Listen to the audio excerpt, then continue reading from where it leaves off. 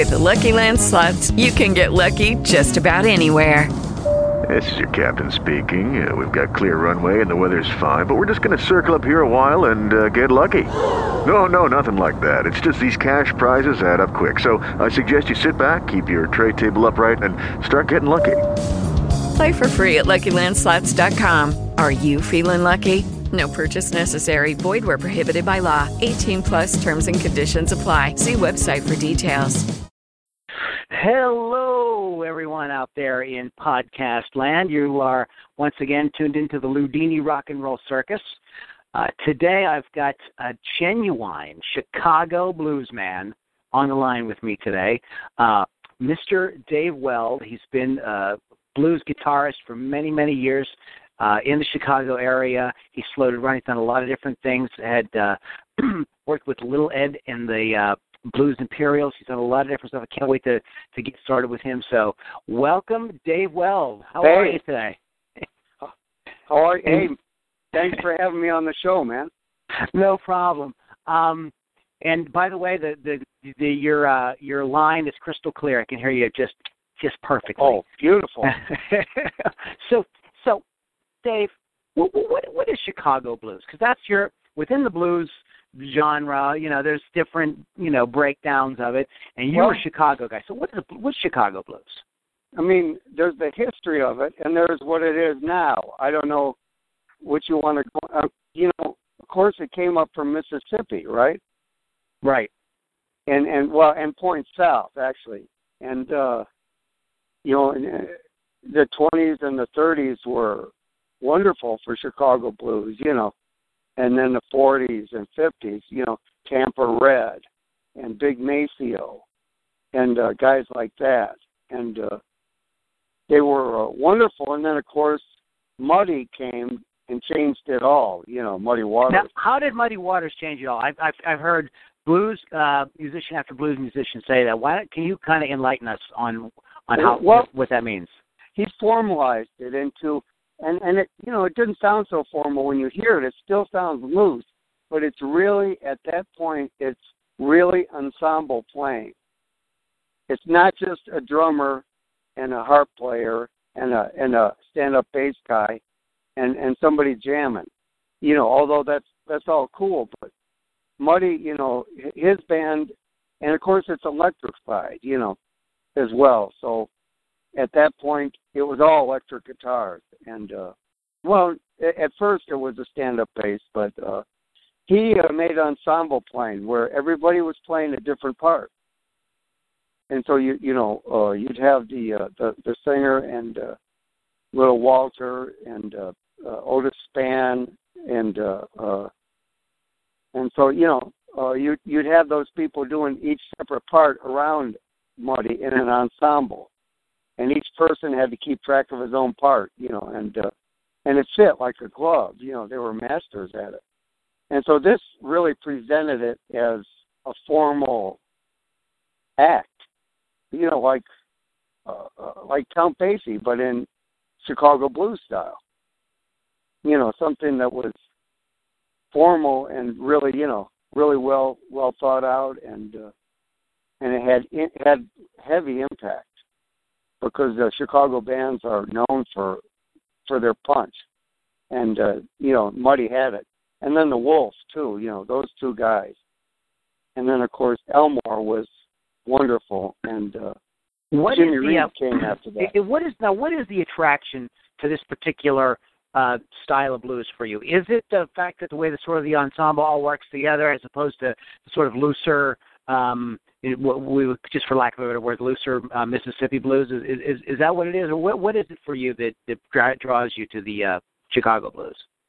It's the impact and the inventiveness, okay. and as well as the cohesive unity of the group.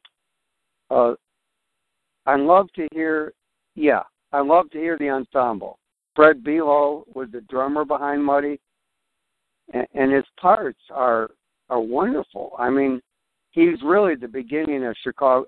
There was other guys before him, but he really was the main Chicago blues drummer to come along after that, and he just made it. And so okay, you have the leader, and with this ensemble setting, you had this creativity you could do. You could tell the piano player, hey, why don't you do this? Well, I'm doing this. And then the drummer would be, oh, okay, and I'll do this.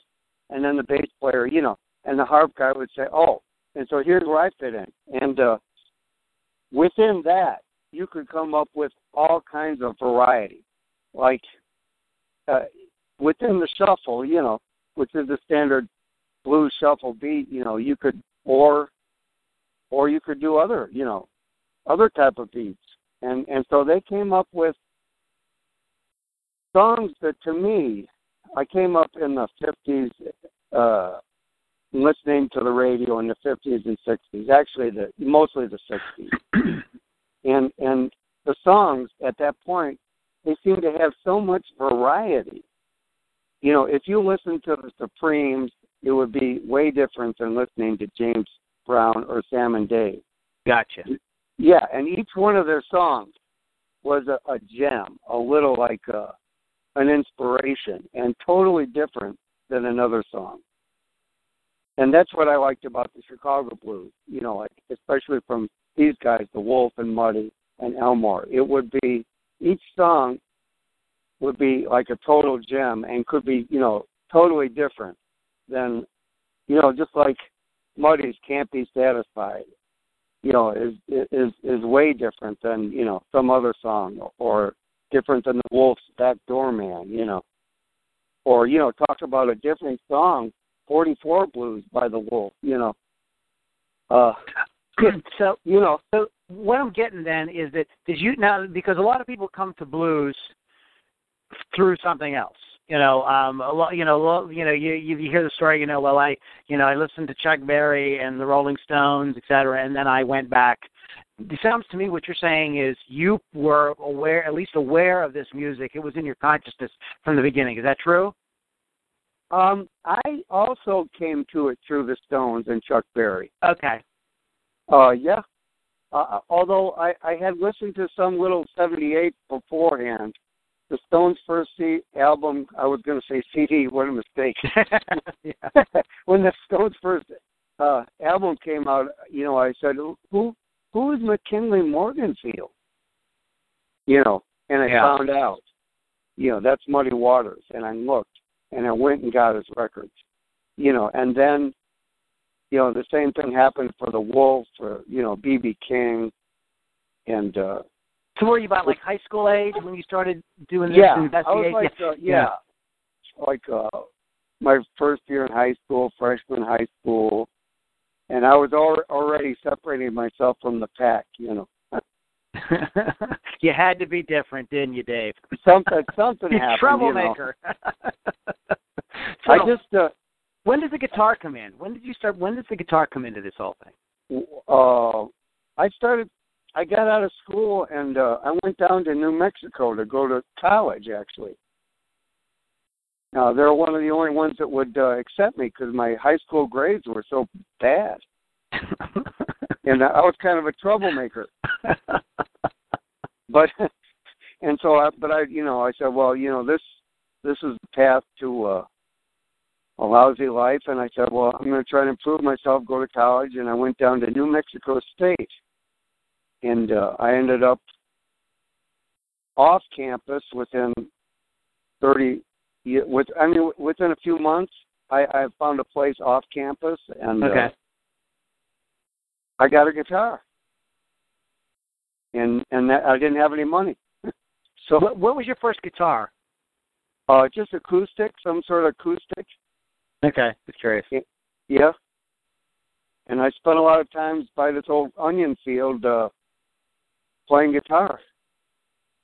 I wasn't very good, that's for sure, because I started at age 17, so that's a little later than a lot of guys start, Well, yeah, like today, between, Kenny Wayne Shepherd and Joe Bonamassa and Johnny Lang, those guys, were I think Joe Bonamassa was playing when he was like 5.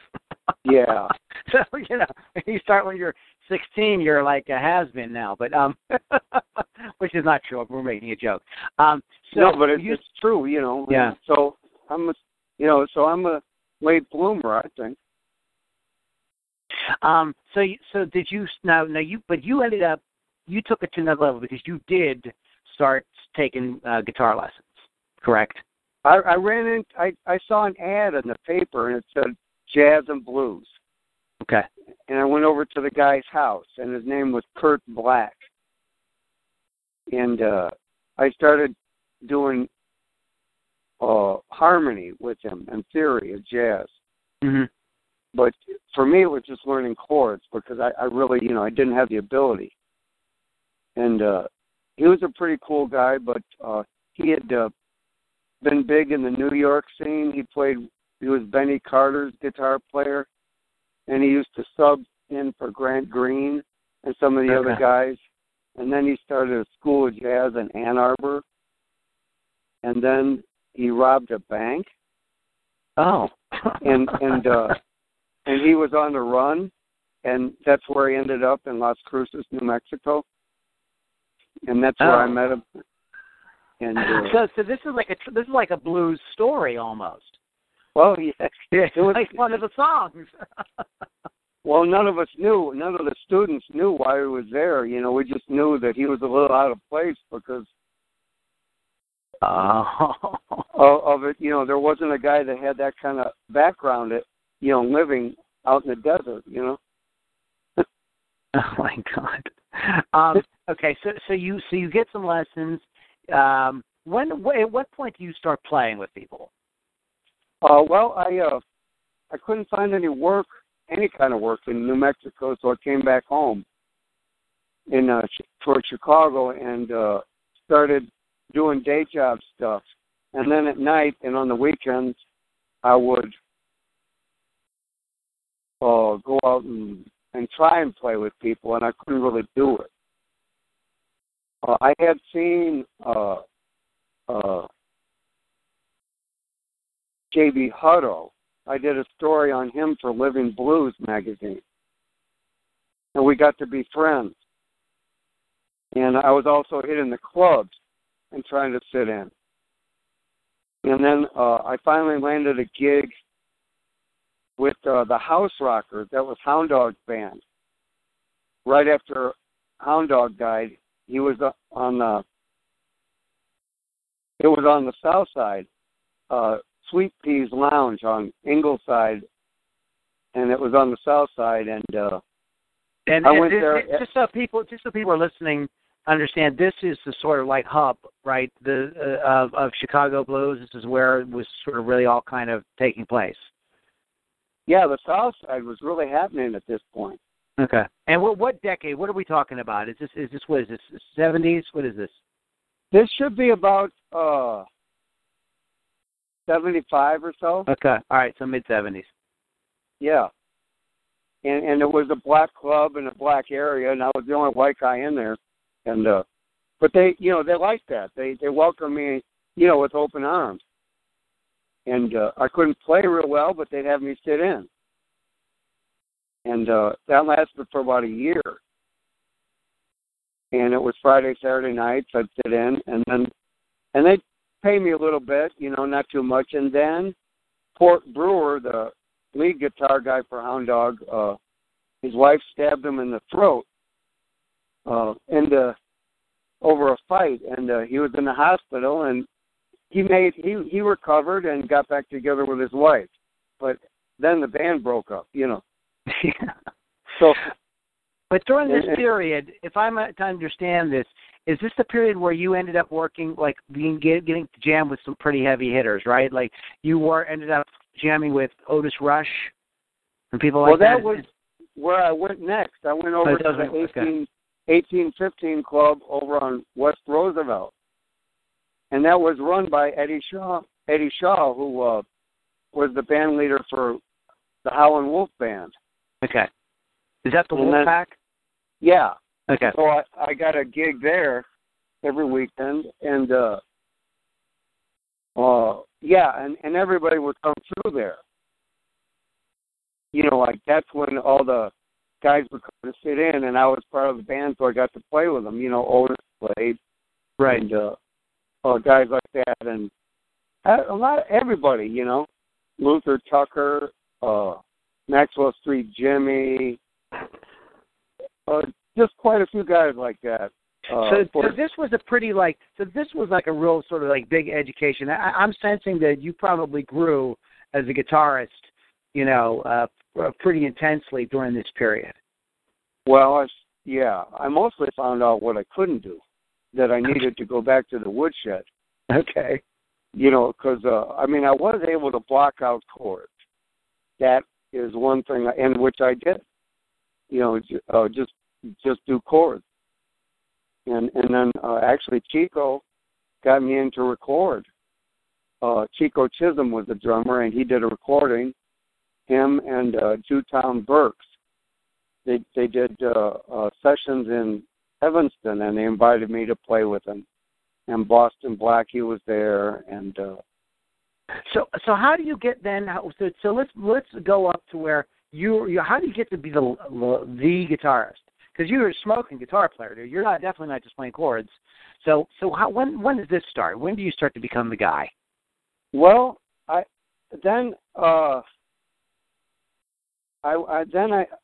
really, I joined. Then I was always taking lessons from JB, and that's really it. Okay. Because eventually, I wasn't working at that club for about a year, and JB had taken me under his wing. And I go over to his house every Tuesday night, and he'd say, "Well, okay, play," and I'd play rhythm for him, and then okay, it's your turn. Now you play lead, and then he'd play rhythm for me, and he'd go and things. He'd say things like, "No, stay in the key, stay in that key. Don't leave that key. You're missing, and then." And then he'd show me, and then he'd lecture me on being a band leader and what it takes, and so that's. So is this JB Hutto? Is that who this is? Yeah, JB Hutto.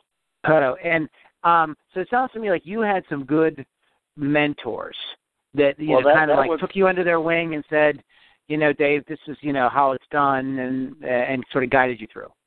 Yeah. And that gave me the confidence to think, I am a lead guitarist. Okay. I'm not just a rhythm guitar player.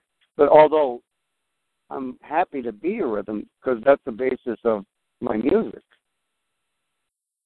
My rhythm is how I come up with my song. That's how I come up with what I want to present to the public. Just like Slip Into a Dream, the new one. I came up with a bass line. I came up with the chord pattern. I was able to come up with the turnarounds and the So how do you approach songwriting then? Well, that's how I do it. Just by sort of coming up with ideas, chords. What do you do? Do you get a lyric comes to you and you just start vamping on it, or? No, I usually, for me, it's I come into a groove. Okay. A chord pattern I really like, something that I've wanted to do and that hasn't been brought out. Okay. And it wouldn't be some thing that, do the Mojo groove, or do Elmore James groove. No, it would be something that I want, right? Different, something that's different. So I would get that salad first. And then, usually I bring it in on a bandstand and get the guys on it. And it's usually something they can handle, and we just start playing it. And at that point, what comes to my mind is the lead or the hook. Then the hook comes to me. This is what the song is about, and I'll repeat the hook. And then I'll sing some, mumbo jumbo just to get through the night. But then I'll go back home and go, okay, now you got the groove, you've got the chord progression, the bass line, the drum pattern, and the hook. Now, what are the words? Let's fill this thing out. And then that's the way I go about it. When you were playing, now you have your own group that you guys are on your second album, Dave Weld and the Imperial Flames, but you were playing with, prior to that, you were playing with Little Ed and the Blues Imperials. Is that right? It was about 15 years ago, yeah. Okay, and so how did you get from that situation, being a sort of sideman, to now you're the band leader and you're fronting your own band? Quit. Okay. I quit. That's simple. I handed in my papers and said, I quit. It was just time then. It was just time for you to sort of step out and say, look, I'm ready to be the guy. No, it was more complicated. I liked the band and I liked what we were doing, but my day job, gave me a raise right at the time when Alligator had recorded it. And then we were supposed to go on tours, and I had responsibilities. I had a mortgage to do. So I kept with, I said, well, and then I also saw Ed that he was starting to drink a little more. And so I saw it as being an unmanageable situation. Okay. And so I said, well, I'm just going to go ahead and take care of my job and play, because I had always treasured my own music. Yeah. And I wasn't able to do enough of it. Okay.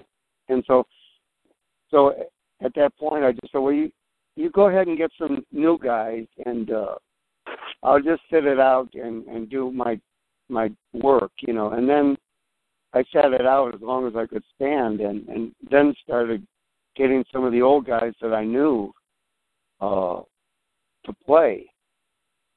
And I started actually a little band and started some initial gigs, and for some reason I just had the confidence to do that. Yeah. I don't think I had the ability to do it. Well, that's all right, because that's how sometimes that's what it takes. You just having the balls to sort of step out, and then you figure it out as you go. It seems like you figured it out. Well, that's the way. We always learn everything on stage. So yeah, that's the way. So you end up getting together with these other guys. It becomes Dave Weld and the Imperial Flames. Tell me a little bit about how you end up getting with Delmark Records. How did you end up getting signed to that? Well, I've always known Bob. I had known Bob, and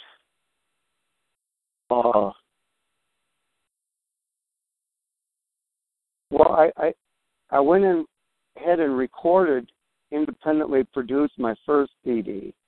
Okay. And I shopped it to Bob. And he almost took it. But it ended up with Blue Sting in Belgium, who gave me a firm commitment. Okay. And then, but I've been knowing Bob and going to his store and chatting with him. And that was when it was on Grand in Chicago. That was in 72, 3. And so then that one was a really good record, and it got me overseas, and it kept the band working. And then eventually I got with Earwig Records, and we did one. And Ed was on that one as well. And that kept me working and overseas and touring. And then... So what happened? So wait a minute. So at this point, the day job is become something not important to you anymore. Well, by the time I got with Earwig, I hadn't had a day job for a while. Oh, good. Good for you. Yeah.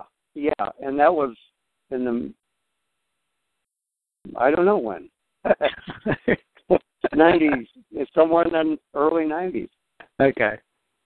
And then I went ahead and I was taking care of my mom. And I brought her to a restaurant, and I was doting on her and feeding her every bite, because she had some disabilities. Mm-hmm. And I was thinking, well, this guy behind me must think I'm a nutcase doting on my mom so much. And then at the end of the meal, I turned around, and it was Bob Kester. Okay. And I said, "Hey, Bob, how you doing?" And, we chatted, and then I thought to myself, he's still a great guy. I'm going to go ahead and audition for him. And then I started talking to Pierre about it, Mississippi Heat. And Pierre said, "Yeah, you should go on in there. You guys are qualified. You guys are great." We went in there as an audition, and they went nuts. They loved it, and that was it. And so we did our first CD with them, and it was great. And then we did. We waited, because my ambition is to always have my current CD as the best CD I have. And so I waited, and I know a lot of people bring out CDs quicker than I do. Now, how long was it between? It's Burn in Love? That was the first one for Delmark, right? 5 years. Okay, so it's been 5 years between Burn in Love and your new record, Slip Into a Dream. Yeah. Okay. Which is a long time, but I went through a lot in that period, Yeah. And but my goal has always been to have my current CD the best CD of my life. So your latest record is Slip Into a Dream, okay? So tell me about this record. Did you guys work with I don't have it in front of me, so I apologize. Did you guys work with a producer? And what's the difference between the previous record for Delmark and this one? We learned a lot in the previous one, and it was mostly kind of off the cuff. Okay. And so this one retained the spontaneity, and yet we were able to arrange the songs, better. My singing is better, and my guitar playing is better, and I made sure it was better by practice. And then we also chose our material a little more strategic. I mean, we thought a little more about the material and worked harder at the arrangements and the words. And then we also worked a little harder on the harmony, as far as, because we've been together that much longer, we're more cohesive. And we did a lot of the harmony, and we knew which ones we wanted horns on, and we added horns we had a sax player on the first one, but this one we added horn section. And our goal wasn't to get it out, like to say, okay, we're blocking it off this week, and we're going in for 3 days, and then we're done. No. We went in, we recorded a number of them, and waited for 3 months, and then went in for a 3-day thing. And then we waited a month until we started overdubbing. And then we did overdubs. And then we did horn section. Then we did harmony. And then we brought a piano player in from Canada, a good buddy of mine. And then we waited until Bobby Rush was in town. And we brought Bobby Rush in. And then we brought in a guy from Boston, Sax Gordon, who was great at arrangement. And then we brought in Greg Guy, Buddy's son. And then after all that, we're a little over budget. Then we start mixing. So, were you guys playing these songs live at the time? Like, were you still going out and gigging in between working on this record? Yeah, these are all songs that we all record live. None of them is one we just go to the studio with. Okay. Yeah, that is the true test, because you can win over a crowd, but it's a little illusionary, if sometimes you can go into a crowd and say, "Oh, I wish I had recorded that. That would be a hit." See how the crowd reacted, and then you hear it, and you go, "Well, no, it's a great crowd, but as far as a recording, it needs to have, be a little tighter, the arrangement, a little better, maybe the singing a little better, the parts a little crisper, everything, So, you guys put a lot of time into this record. It's been a long time in the making. Slip Into a Dream. It is out.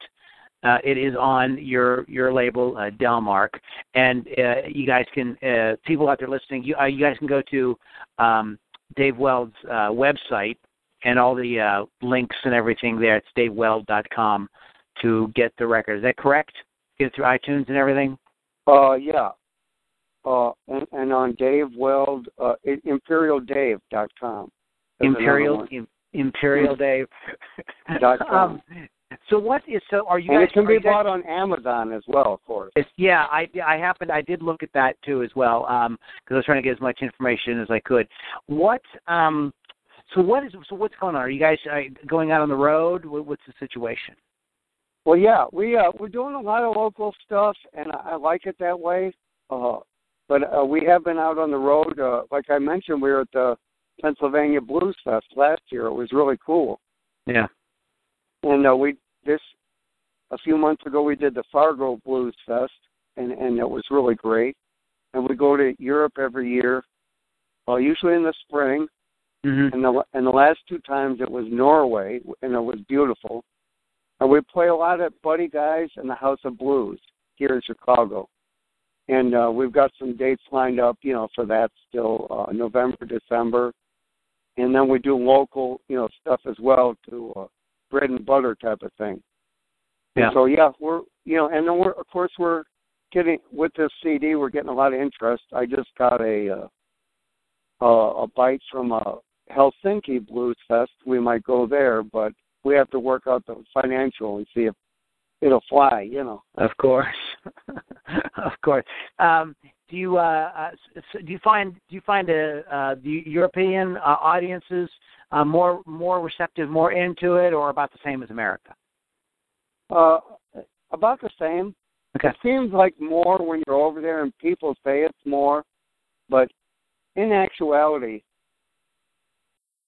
wherever you travel away from your hometown, there's more interest. So if we were to go to Boston, it would seem like, we would go, because you don't go somewhere far away unless it's financially feasible. And it's not financially feasible unless they're going to have a lot of people that attend it.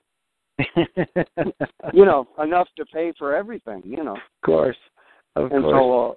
So, these, basically, it's still the same. It's a different vibe. There's a little more respect since you're from another country, and art has a different meaning, to them, mm-hmm. of course. And yet, the country would still listen to, if they could, would rather go to Lady Gaga, or right. Or a Stones concert. But having said that, we get really good crowds in Europe. Yeah. Okay, we're getting to the point here where we need to start wrapping up. Is there anything that you'd like to add before we close? Anything you'd like to plug? Anything you'd like to talk about before we wrap up? Well, if you'd like to get us for a festival, we're at daveweld.com or imperialdave.com, and you can get my email and get in touch with us, and we'll make the trip. We'll do some routing, booking, and sometimes we just go to the festival and drive home, depending, Yeah.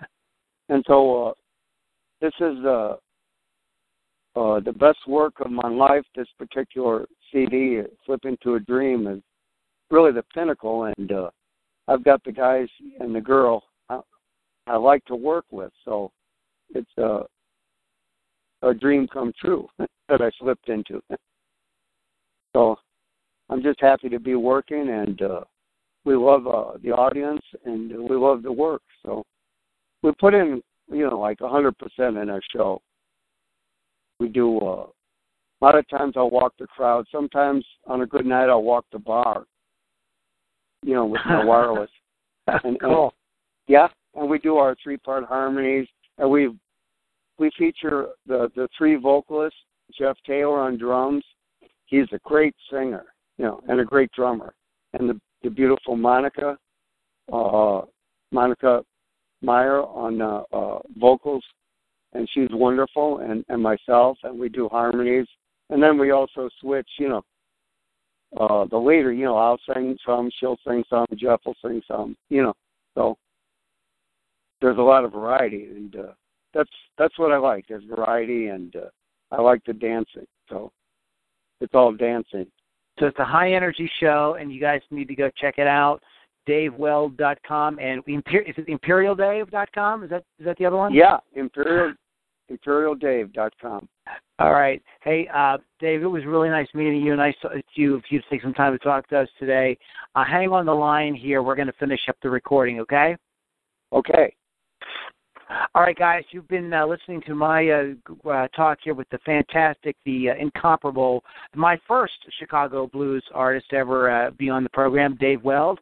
And we will be back with more great interviews in the future and more great music casts. You can find out more at LudiniRock'n'RollCircus.com. We will see you on the next one.